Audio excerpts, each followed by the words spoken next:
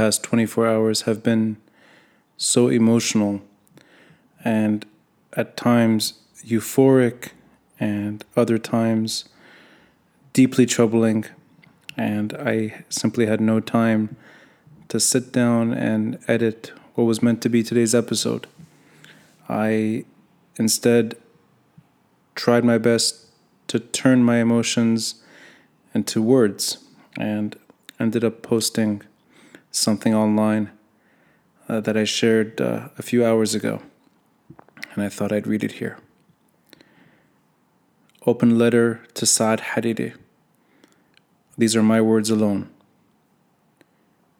I remain committed to the ideals that gave us our glory on March 14, 2005. Your father paid the ultimate price in an attempt to turn the page. His unjust end brought the nation together nearly 15 years ago. His untimely death pushed the Syrian army out of Lebanon. I am in downtown today with that moment in mind.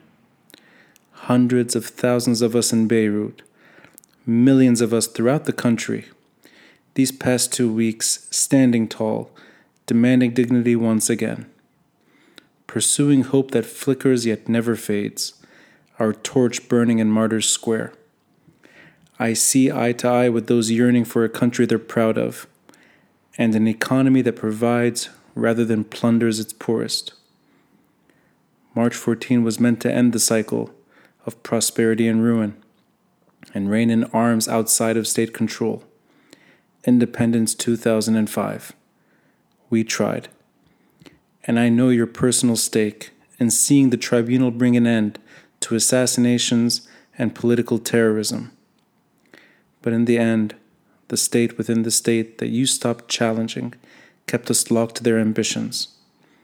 And up until yesterday, they were determined to hold you hostage.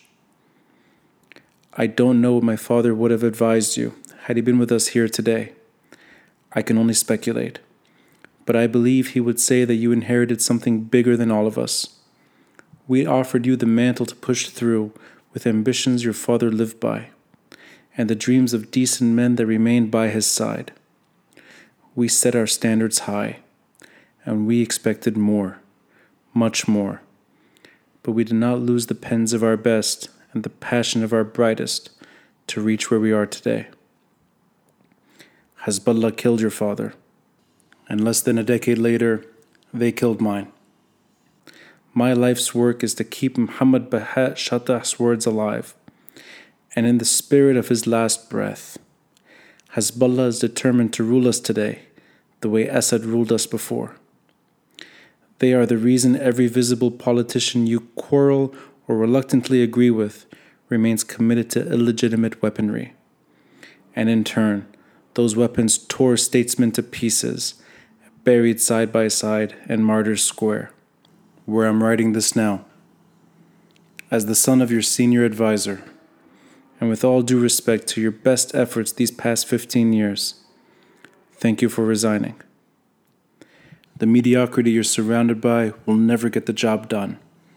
It was a decision later than most of us wanted, but it was the right one in the end. We cannot entrust the post-war order to shy from corruption. They are the product of all that is wrong, with nearly half a century of decay and ruin. We need a fresh slate, with independents and technocrats who believe in state reform, and a new team to hold to account.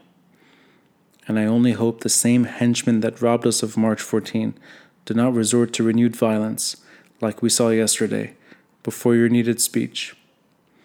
You became their favorite prime minister, an undeserved symbol of their grip. Genuine attempts at last-minute solutions was a far cry from what took us to the streets nearly 15 years ago, and they're not what these protests were about.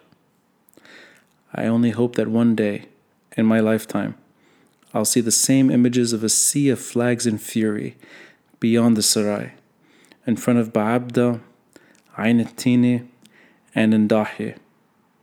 We will look back at the moment Tripoli, Nabatieh, and Jounieh challenged their leaders together, a unified weekend truly worth celebrating. We held all to account. Killun yani killun.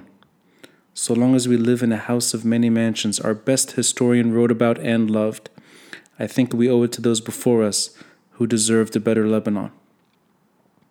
The flame we carry in our hearts will never burn out to Hezbollah rule. Their terrorism and thuggery will fail. Our martyrs' spirits will shine.